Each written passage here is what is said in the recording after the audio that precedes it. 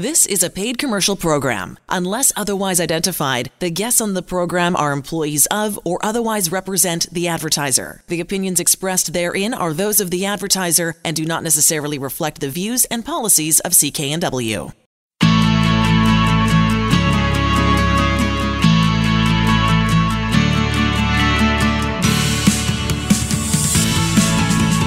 Welcome to Dollars and Cents. I'm Elaine Scollin, along with Blair Manton from Sands & Associates. They're experts in helping you get out of debt. For information on any of the services we talk about on the show, go to the website sands-trustee.com, or better yet, call 1-800-661-3030 for a free consultation. Find an office near you.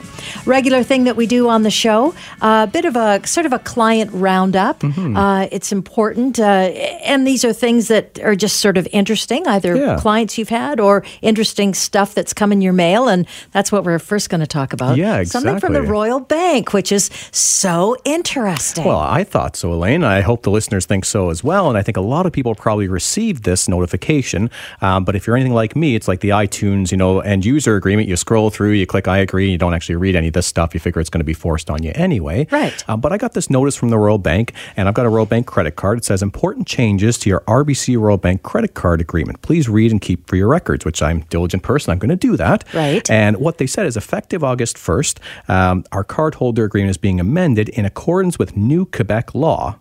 Okay.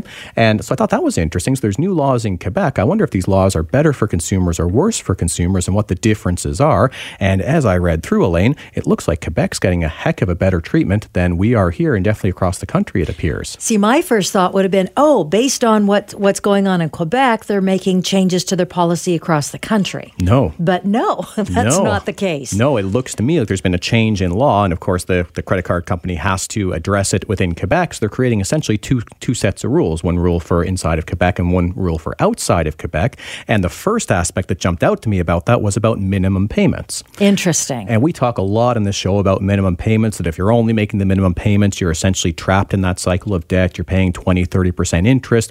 Even a small debt, a $6,000 debt, can keep you in there for 40 years. Exactly. And I've mentioned it before, but let's go into detail here because it's spelled out in black and white. Here is how a minimum payment is actually calculated for Royal Bank as of now. So your monthly statement will indicate your minimum payment. It will normally be any interest and fees shown in the calculating your balance section of your monthly statement plus $10. Okay. I'm not kidding, plus $10. So what that means, you could have charged a ton of purchases to the cards. What you're going to pay is your interest on things you've already charged long ago, your charges, and $10 is going to draw down your balance. So talk about making a minimum payment and not seeing your debt go anywhere. You might pay $200 and $190 of that is gone. It's just for interest and charges. Right. So that's what everyone is subject to right now. Now, what is Quebec doing about this is what it looks like to me is Quebec has figured out this minimum payment thing. It's a misnomer. Nobody should be contemplating just making the minimum payments and thinks they're doing okay.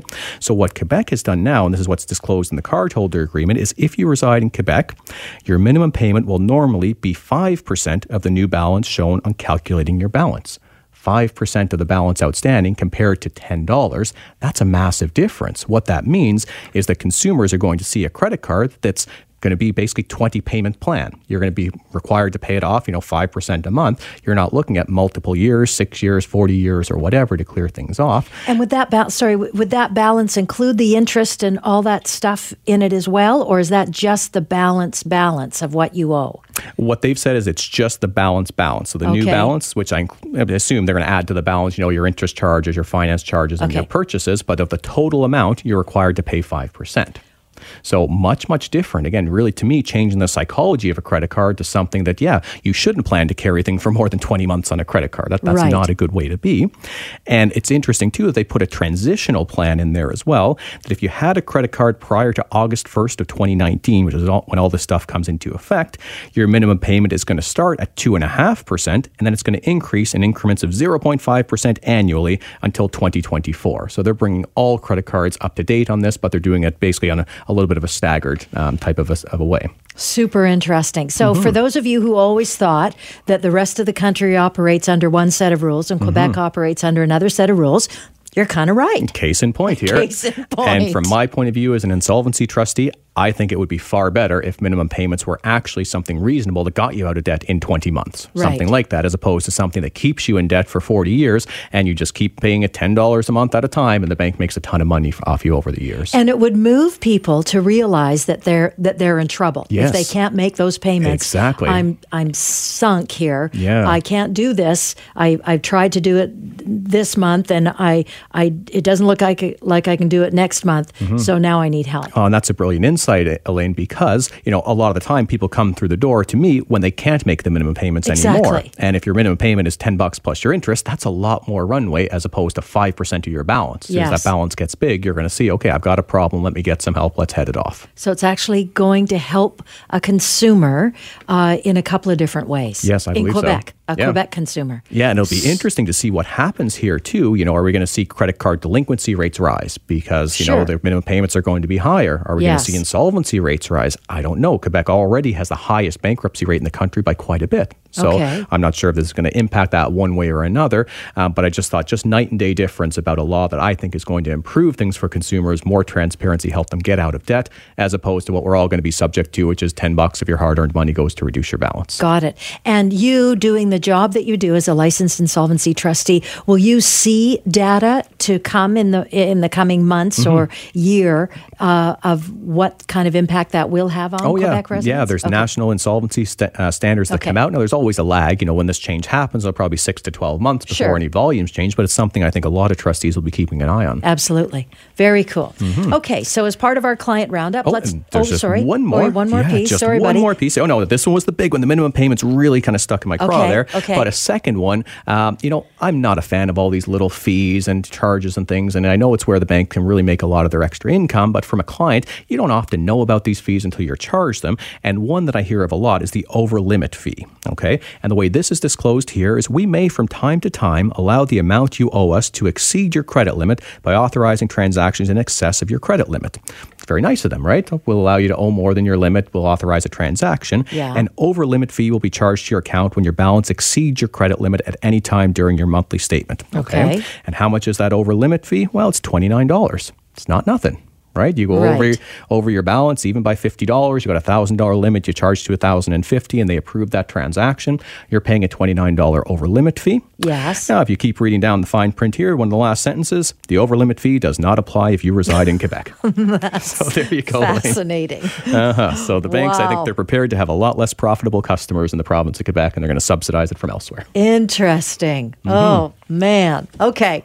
Now we can go to clients. Yeah. So let's talk about a couple of clients that have been in my offices recently. And the last couple of months, Elaine, things have just been off the hook. The phone's ringing like crazy. A lot of people are coming in with a lot of challenges. Nothing really new or different, perhaps a little more payday loans than in the past, but just a lot of people really feeling stretched. So 2 examples I wanted to talk about today. The first one was a service industry manager, a gentleman I sat down with. He was age 48 years old, and he had accumulated about $21,000 of debt across 3 different credit cards.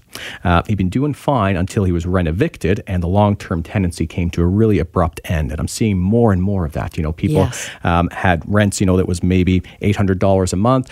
They're rent-evicted, and when they can find a new place, it's $1,500 a month or more. And this is not even in the downtown core. This is, North Burnaby was the situation. So this person ended up incurring credit card debt to make ends meet, and his minimum payments are more than $600 per month, which was basically just covering the interest as we talked about here. Right.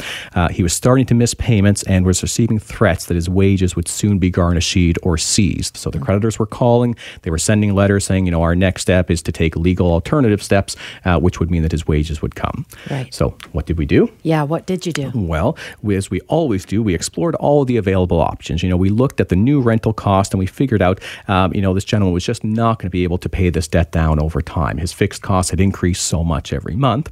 What we did figure out was that he could afford a monthly payment of about $125. That could fit into his budget, still allow rent, shelter, car, and things like that. And what we worked out was a $125 proposal over a 60-month period would be a total repayment of $7,500. So he walked in owing $21,000 plus interest. People, at the door saying that they're going to be seizing his wages. We filed a consumer proposal for just over a third of the total amount, no further interest, all costs are included, and no worries about being garnished. And I was so happy when we sat down, we signed off on a budget that included all the obligations, included the proposal payment, and I just saw him breathe a sigh of relief of saying, okay, I've made it through the crisis now. I've got the new apartment. It's way too much compared to what I was paying before, but at least my debts have been able to, scale down to match. Yeah, and you can handle that. Handle that. Exactly. Excellent. And do we still have time for one more? I think we've got one more. Yes. Great. And this one, definitely this is an aspect that I see a lot of is with student loans. So in this situation was another gentleman who was previously self-employed and he had accumulated a bunch of student loans in his past.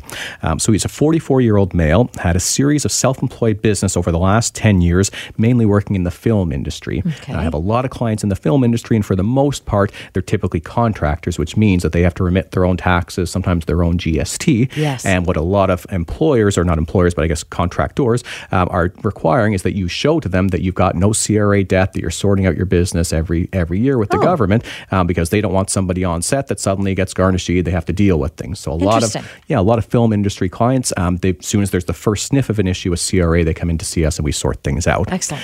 In this situation, the gentleman had some severe medical issues that forced him to close down his business, and he was now working as an employee, but at a much lower wage than before. He had accumulated about $73,000 of debt, so significantly more than our first example. That's huge. Oh, indeed. You can just imagine. And this was across 6 credit cards, 2 lines of credit, and a student loan. Man. Some months he told me he was manically moving money around. He felt like a day trader, just trying to get things to, fit. Yeah. He had filed his taxes recently, and he was expecting a large refund, which, would have really helped. But CRA seized the tax refund because he was delinquent on his student loans. He was worried that his creditors were going to sue him, and he was barely able to carry his minimum payments as his income was around $2,200 a month after taxes. Okay. So what did we do? Yeah, what did you do? Well, we again reviewed all of the options. He considered filing for bankruptcy, and what would have happened based on his income and his lack of assets, his creditors would have received nothing back into bankruptcy. He would have just paid the minimum trustee fees, and that would be it. Instead, he decided to offer a proposal, and it was a bit of a lower proposal that I thought they might not accept, but we tried it, and he offered a proposal of $18,000 on a debt of $73,000. Wow. So about 25% repayment, and it was a proposal of $300 a month over a term of 60 months. So in sum, we took an impossible debt burden of about $73,000, we reduced it by 75%, and we gave him 5 years to pay off that reduced balance at $300 a month. See, and that restores so much too, just knowing that I am paying my debt, I'm doing everything that I can do, is pretty extraordinary for this guy. Yeah, and just in case there's any questions out there in the listeners, he did have a student loan, and because he had been out of school for more than 7 years, the student loan is the same as every other debt. It was part of the proposal. It doesn't come out the other side. This dealt with 100% of his issue. Excellent. If any of this is resonating with you, go check out the website for Sands & Associates. It's sands-trustee.com. Their website just chock-a-block full with some great questions and very thorough answers. And if you want to sit down and talk to somebody, that's easy to do as well. 1-800-661-3030 to find an office near you where you can sit down and talk about your situation and see if there's something that Sands & Associates can do. You're listening to Dollars and Cents.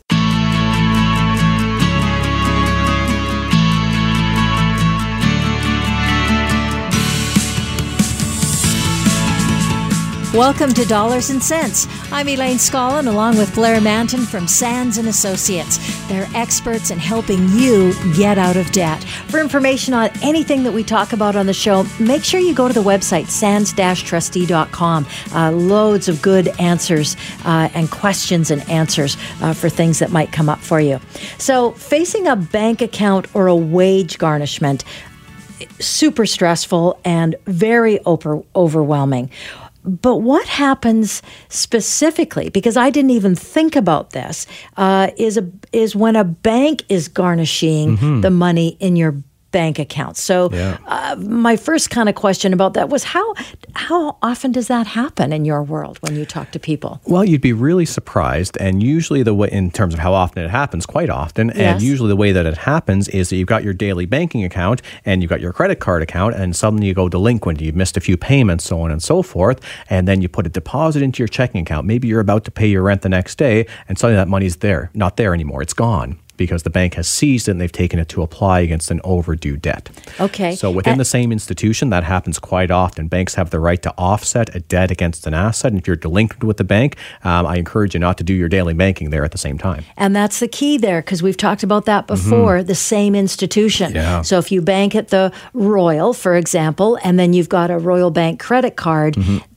they're working together there. Oh, yeah. It's the same umbrella, just different pieces. Yeah, you're making it too easy for the banks. And again, I believe everyone should have an individual responsibility to pay their debts. Yes. But if you're in a really tough spot, you literally can't pay, and your rent money is about to get seized by your credit card company, that's not a good result of being at the same institution. If you had your checking and savings account at a different bank, they would have to go through all the steps we're about to talk to here to actually get at your money. So within the same institution, you're always at risk of having your assets seized if you get behind on your debts. One more question before we get into the meat of this. Does it matter if I'm a member of a credit union or a client at a bank? It absolutely does not. So those rules are the same. Banks and credit unions will both exercise the rights of offset. I've seen that. Okay, good. Yes. All right. So here we are. Your situation. You talk to people all the time that have questions about this. What kind of garnishments or assignments are out there? Yeah, what are people facing these days? Yeah, and let's be clear about the terminology. A garnishment or an assignment, it's basically a seizure. It's something being taken from you. It's an asset that you have that you really probably didn't want to give up, but through no choice of your own, it's been taken from you. Okay. And how can that happen, or what can be taken? Well, first off, a bank account can be seized. Income tax refunds can be seized. GST and HST credits, so the quarterly checks that a lot of folks get in the province here, those can be seized. Your rental or your lease payments even. Insurance claim proceeds. So it's a pretty long list of different sources of funds that could potentially be subject to seizure. And even investment. Yes. Investment money, which is... Yeah, interesting. Yeah, now typically not an RRSP. They can't force you to deregister. Of course. But a non-registered fund, definitely it could happen. Or if I'm getting regular payments, or not payments, but cash out of my investments, would that be impacted as well? Could that fall under? Could be. And any money that you've basically put into your account could be subject to a seizure if someone goes through the right steps. All right. So how does a bank account seizure work? And how does a creditor go about putting that in place, getting that started? Yeah, it's quite similar to a wage seizure, which we talked about in previous shows here. To get a garnishing order for a bank account, the creditor first needs to get a judgment against you proving the debt. Once they do that, then they're able to fill out and file a garnishing order. And if it's under $25,000, it can be done in the small claims court registry. Once they've got the garnishing order, a registrar will sign it and then provide the creditor's copies that they will then serve your bank. Once a creditor has those orders, they provide copies to the bank and direct the bank to pay them the money owing from your bank account into the court. And from there, the creditor applies to the court to get the money taken out and to their benefit. So there's a few different steps they have to do, but it's all relatively straightforward. It can be done through small claims court. Now, did I understand this correctly? Not once did you talk about me as somebody whose money is being taken. Do I get an opportunity to show up at any of these things? Do I know that this is going on before it's too late and the money's taken? Well, when they get a judgment against you, you have to be given notice at that time. Okay. So if a judgment is against you, yes. But after that, from proceeding to a garnishment, typically you don't get that notice. So if you've ignored the judgment hearing and it just gets made against you, you probably won't know the next step until you've seen that some assets have been taken from you. Okay. Now, how much how much can they take? Everything.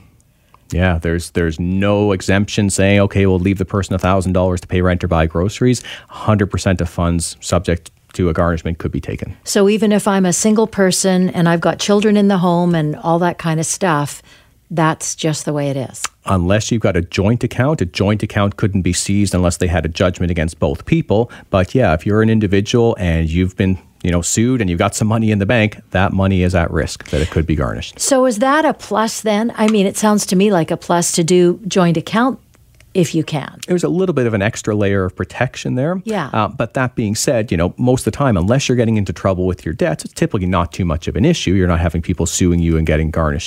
But yeah, if you're in a precarious situation, a joint bank account might not be a bad thing to at least stop you from being garnished, without any of your notice. Got it. So any exceptions for any of this?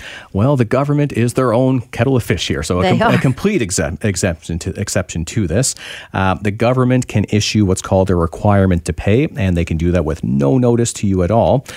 They can serve that to a client if you're self-employed, or they can just basically issue that to your financial institution. It's called, a bank account freeze or a bank account seizure, but the government can basically shortcut that whole court application that we talked about and just essentially do it.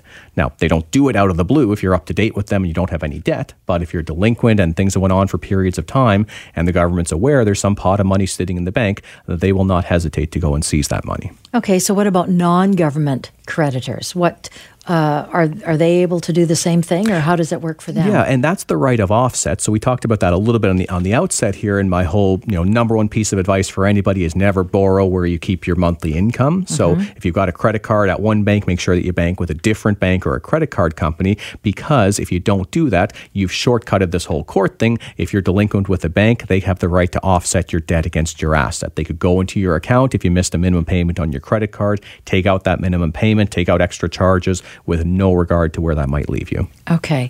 So is it okay if we go to the next question about the difference between a bank account seizure and garnishment and a bank account freeze? Can you sort of give us a Reader's Digest version? Oh, certainly, yeah. So a bank account seizure is exactly what it sounds like, in that whatever's in your bank account has been taken. It's been seized, it's no longer there, and that money is not coming back. It's been paid into court.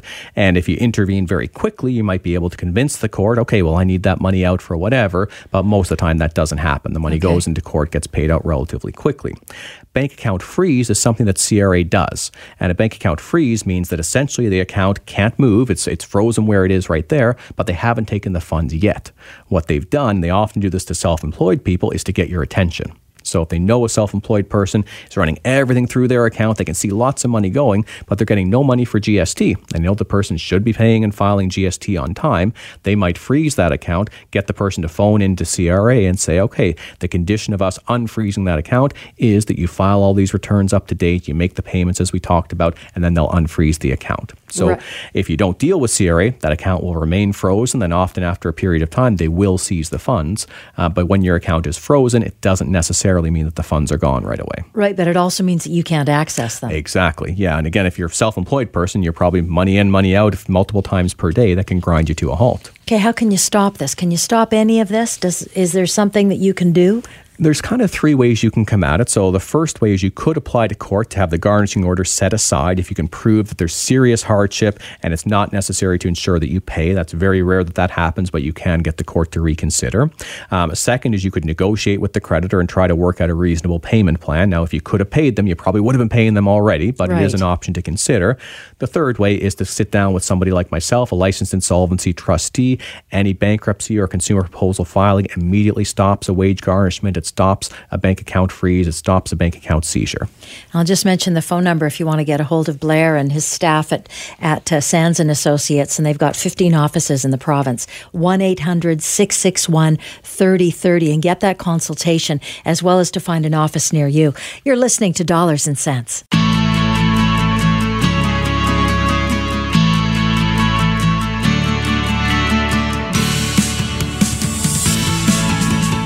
Welcome to Dollars and Cents. I'm Elaine Scollin, along with Blair Manton from Sands & Associates. They're experts in helping you get out of debt. Hey, for information on any of the services we talk about on the show, don't forget to go to the website, sands-trustee.com, or better yet, give their 1-800 number a call.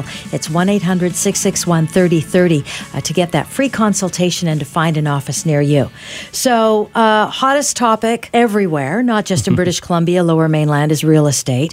Real estate values. If you're in the market, if you've already bought in the market, you want to get into the market, you want to get out of the market.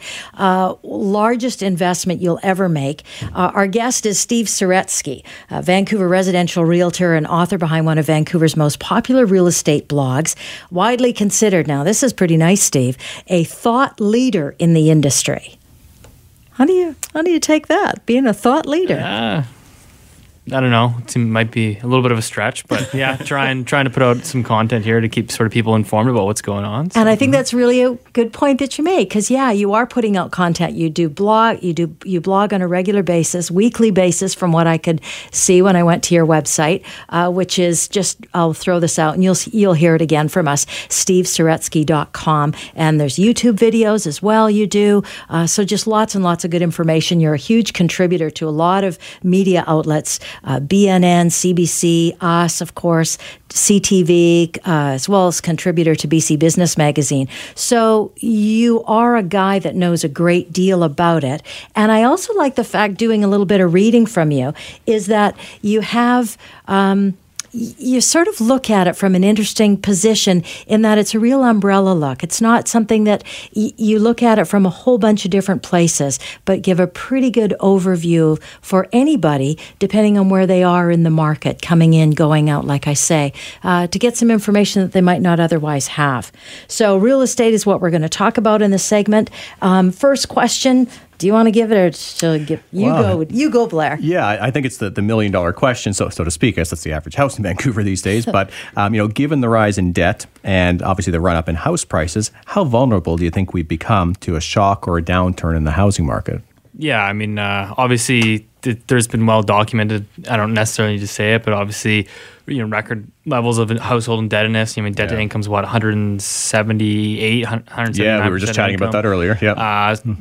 Various organizations have flagged that, the IMF, the BIS. So these are definitely reputable people. The Bank of Canada has talked about it. So I think, we have built it up a lot on rising home prices. And as I'm sure you can attest that, insolvency rates or sort of bankruptcy and default rates on your house isn't necessarily an indicator of the strength of the market or the resilience of households, because as long as house prices continue to rise, you sort of have that buffer where you can refinance your home, you can tap into a home equity line, so you can sort of extend and pretend. Yeah, and Steve, I've seen that just year after year. People that made the wrong financial decision, which is, go crazy, buy the biggest house you can afford, put the down payment on the credit card, so on and so forth. But it was the right decision when the house goes up 30 or 40% in the year. So it validated a lot of bad behavior. And then the other heartbreaking thing is just seeing people have had this big run up. Maybe they bought the house for $50,000 or $100,000. Now it's worth $2 million, but they pulled out the equity every 5 years when they renewed the mortgage. So I've seen a lot of kind of the bad behaviors, which you've been able to hide for a while as the market rises. Yeah, exactly. And that's the thing is it's become so ingrained because it's worked for 20 years now, or it's been a 20-year bull market where prices just continue to rise. You have tiny little pockets of illiquidity. So, 2008, 2009, soft market for about, 8 or 9 months. And that was kind of the last time when things slowed down a bit. And then right? really backed up. So unlike the U.S., we kind of, skated through the last one. And unfortunately, I think right now we've actually probably had the longest correction, I think, that we've seen in quite some time. And there's definitely still some legs to it. So. And when do you think that started? We talking the last few months is when I've started to hear about, 30-year lows and volumes, things like that. Yeah. I mean, like the sales volumes peaked out in 2016, and then volumes tend to lead prices. So the sales volumes basically peaked out in 2016, and then over the last year and a half, you've started to see prices really start to come off, particularly in the detached single-family segment. But that has started to move over to the condo segment. You're starting to see some distress with people that have sort of stretched themselves, with some developers that were building sort of on spec. And so you're starting to see some of the malinvestment, I think, is starting to rise to the top.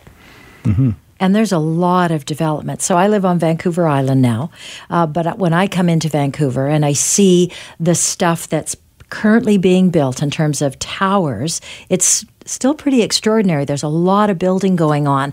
And I worry about two things. Not that they need me to worry about them, but the developer for sure, because that's a huge amount of investment that they've made into this property, just let alone the prices when they bought it was extraordinary amount of money, and now they're building.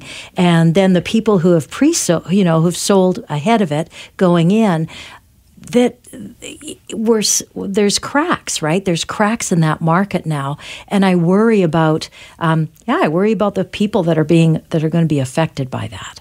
Yeah, and I do think it's a growing segment. To me, that's one of the most interesting parts or segments of the market moving forward, is because that market has really been predicated on rising prices. So, basically a pre-sale contract is it's basically like a futures contract if you're in the finance space. So it's essentially you have this claim on an unfinished unit that, 2 or 3 years down the road, you're going to close on it. And so what the developers were doing is basically, the prices were rising exponentially 15, 20% a year, 25% a year. And so everybody just assumed that prices would continue to rise. So the developers are saying, okay, well, if you can buy a resale unit today, for 1 or 2 years old for $1,000 a square foot, we'll charge you $1,200 a square foot. And then, by the time it's 3 years out, that will complete and the market will have been up. So it will all work out. Right. And so what you're seeing was people were sort of speculating on that. Some of them borrowing their deposits from home equity, from friends and family.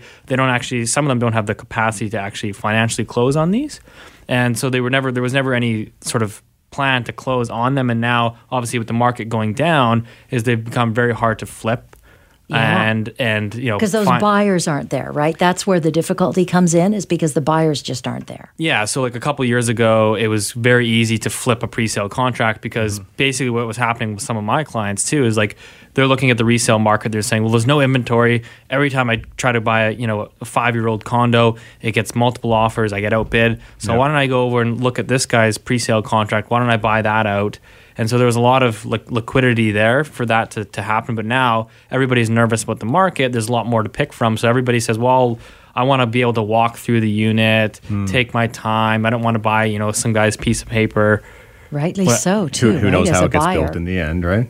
Yeah. So that's basically what you're seeing. So that market has become sort of illiquid. And so now you're going to run into, I think, some challenges moving forward. And I had heard, some condo contracts, they'd be assigned, 5-6 times. And, people would make money at every step of the way here. So it seemed like, just this market was building up, which fundamentally it shouldn't be there, you would think, for the most part, right? Yeah, I mean, that was kind of the craze of it, right? And even with the pre-sale market, like you're a very lucky person if you get your hands on like a pre-sale contract. Oh, wow. A couple of years ago, right? We saw the stories of people lining up in tents outside pre-sale contract or pre-sale centers, and it was very secretive, very VVIP. Oh, wow. And like certain agents would bring their best clients and then...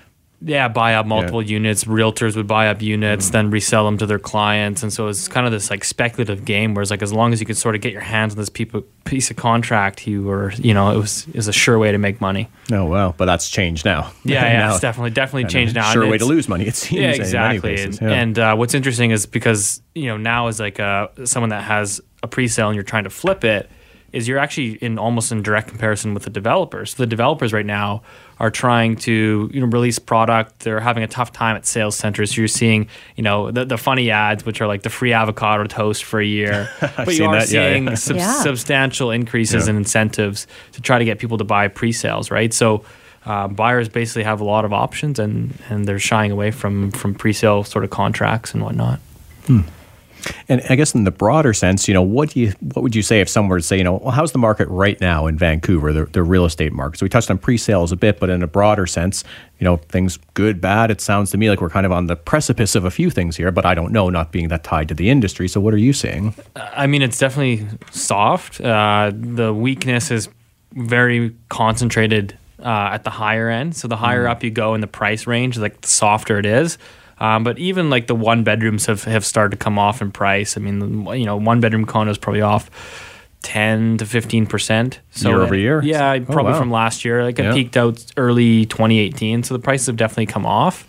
Obviously, they're still at very high levels, but I look at it from like the sales numbers really speak for themselves. So if you look at January to the end of April, so it's a 4-month period, if you take that 4 month and compare it to any other 4-month period in our history, it's the slowest 4-month period for home sales since 1986.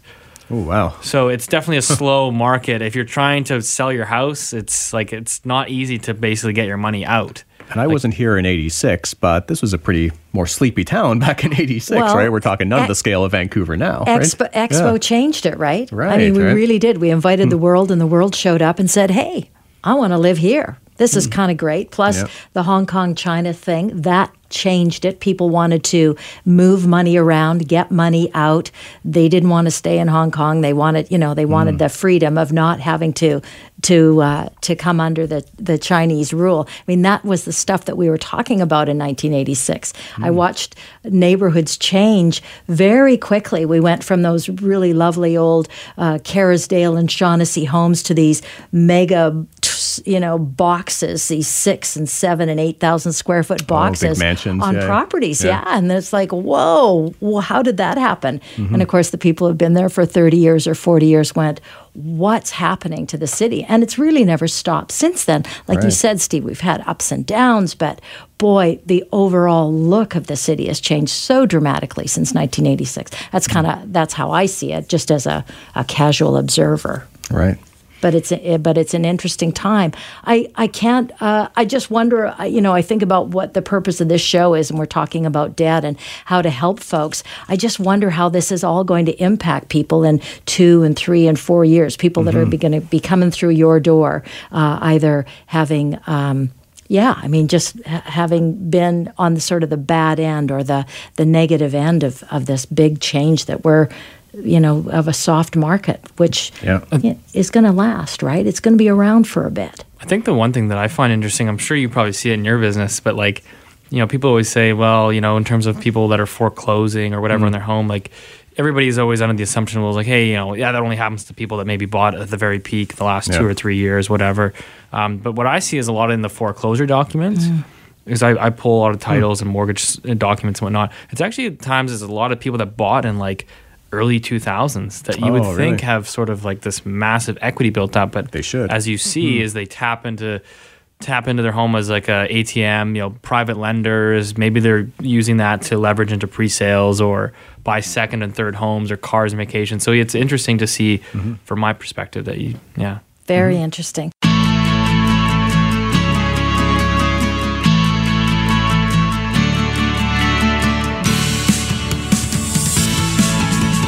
Welcome to Dollars and Cents. I'm Elaine Scollin, along with Blair Manton from Sands & Associates. They're experts in helping you get out of debt. We're continuing our conversation with Steve Saretsky, who's a Vancouver residential realtor and author behind one of Vancouver's most popular real estate blogs. We're talking, obviously, about real estate and the changes, the way the market's been and the changes that we're kind of going through at this point, and possibly what's in the future, if we can be so bold as to think that we can discuss that or have some ideas about it. And so we're going to pick up where we left the conversation off.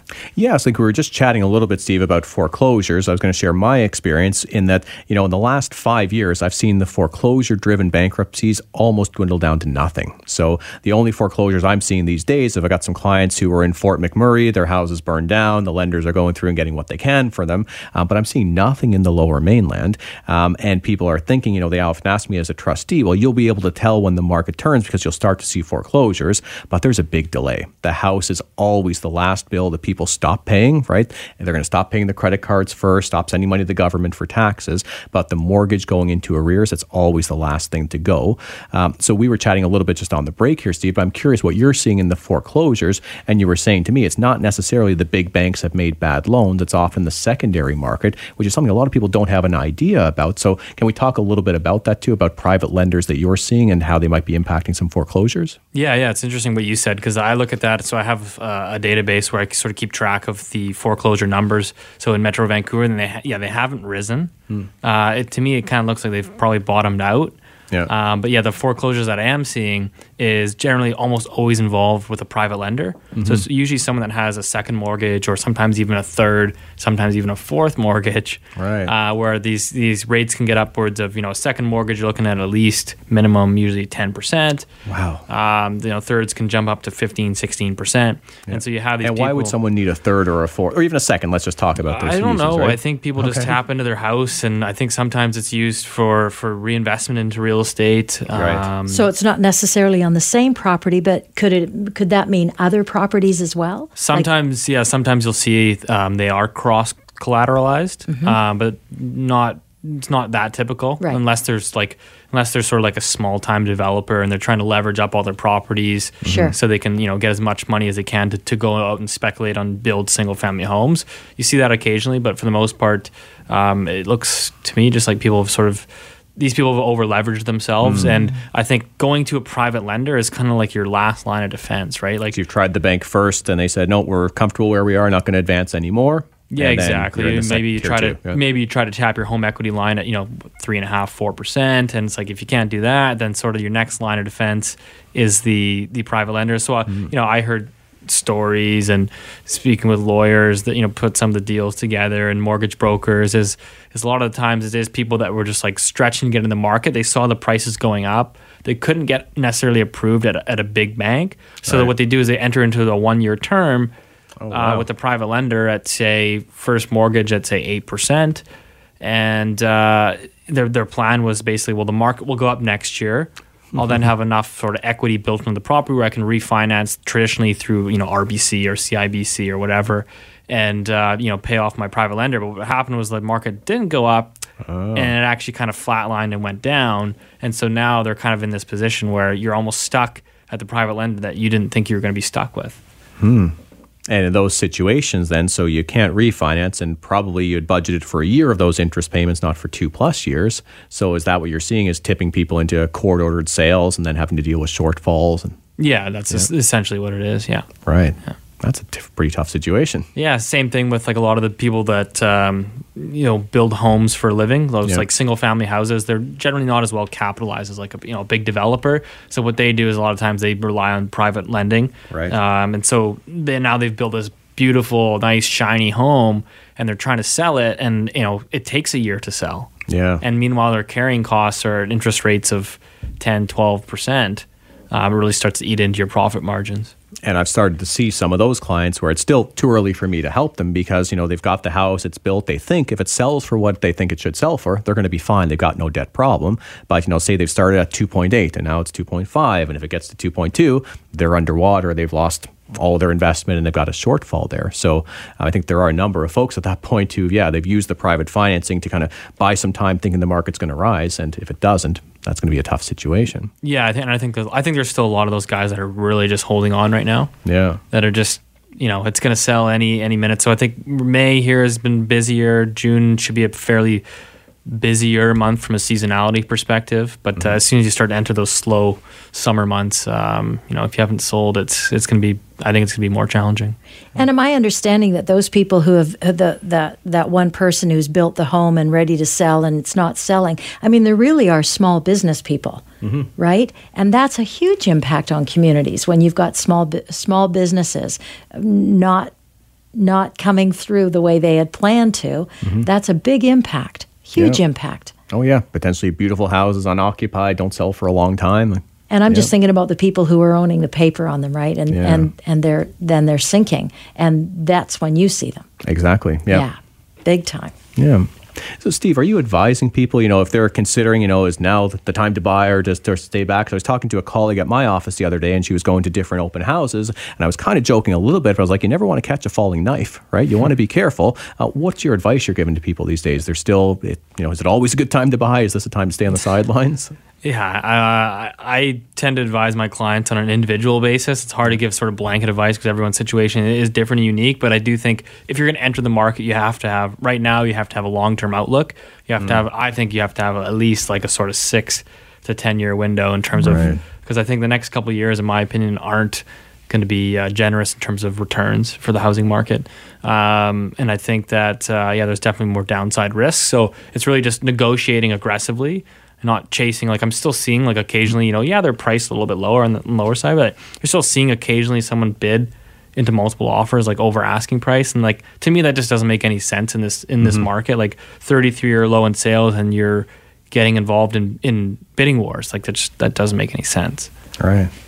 And there was a time where it did, right? That was the only way you were going to be able to get into the market. But you were going in a different set of circumstances than what we've got now. And that's for really sure. different. Yeah. Anything else you're seeing, Steve? Any insights we should pass along to our listeners here? I think we were talking about the pre-sale market before, and I think that's going to be the very interesting space to watch in 2020. As we talked about, there was a lot of speculation in that market. Definitely the valuations were pretty stretched for what people were paying. Right. And are there a ton of units coming online or scheduled to do so in 2020? That's a big so we have, like in Metro Vancouver, I think you have just over 40,000 units under construction. That's a lot. That's a record high. So you do all these units are coming to completion, and a lot of them will start to come into completion sort of into 2020. So end of 2019 into 2020 and onwards. And so a lot of I think my main concern is the people that maybe may struggle with financing, because you have the mortgage stress test that also came into play. But I think the problem is going to be that unfortunately you just paid, in some cases, you just paid too much for the pre-sale. And what happens is the bank, when you go to close, the bank reappraises the unit at the time of completion. Right. So the bank's going to say, well, yes, you paid $1,200 per square foot, but we only think it's worth $1,150 a square foot. So we'll lend you based on that amount. Right. And so now you have this shortfall that you're going to have to basically put in more of a down payment. And so obviously, some people I think are going to struggle to come up with those down payments. Some will unfortunately have to walk away from their deposits. Of course, that then creates potential lawsuits with the developer. And we saw a little bit in 2008, 2009. I remember that, I think, on the Olympic Village, right? I remember people walking away from their deposits or maybe getting sued for specific performance on the contract. So that is a risk. It's not just your deposit. You could actually be sued for some damages there. Yeah, exactly. And so I think that you're likely to see that probably, in my opinion, that's probably a 2020 thing. Right. Yeah, I was so surprised when I moved to Vancouver. I came from Toronto just over 10 years ago, and so many conversations in Vancouver come back to real estate. And I think over the next year or so, even more of them are going to come back to real estate. Just kind of stay tuned, watch this space. Right? Yeah, I think it's going to sort of unravel some of the decipher between the good investment and what was the bad investment. So, I think like any financial market, there's winners and there's losers, and so we'll sort of see how things shape up here. It's an interesting time. So indeed. We've been talking with Steve Saretsky. He's Vancouver residential realtor and author behind one of Vancouver's most popular real estate blogs, stevesaretsky.com. If you'd like to check that out, I encourage you to do that. He's got some good videos as well, some YouTube videos. You're listening to Dollars and Cents with Blair Manton. The proceeding was a paid commercial program. Unless otherwise identified, the guests on the program are employees of or otherwise represent the advertiser. The opinions expressed therein are those of the advertiser and do not necessarily reflect the views and policies of CKNW. Hi, it's Shauna, and I might be a bad parent because my kids think French fries are vegetables. Hey, it's Ryan, and I might be a bad parent because I went out for wings when my wife was in the hospital after giving birth. Johnny here. I might be a bad parent because in my house, the tooth fairy gives pocket change. But we're not alone. Len emailed us and said his 6-year-old daughter's Tarzan moment going from love seat to lazy boy by curtains made him more proud than any dance recital. And Andy left his 2-year-old at the rink. All right, guys, I'm sure we're not alone. Like Andy's kid. For stories and confessions like this, make sure you check out our podcast. It's called Bad Parents, and it's available wherever you get your podcasts. I left a glove at the rink.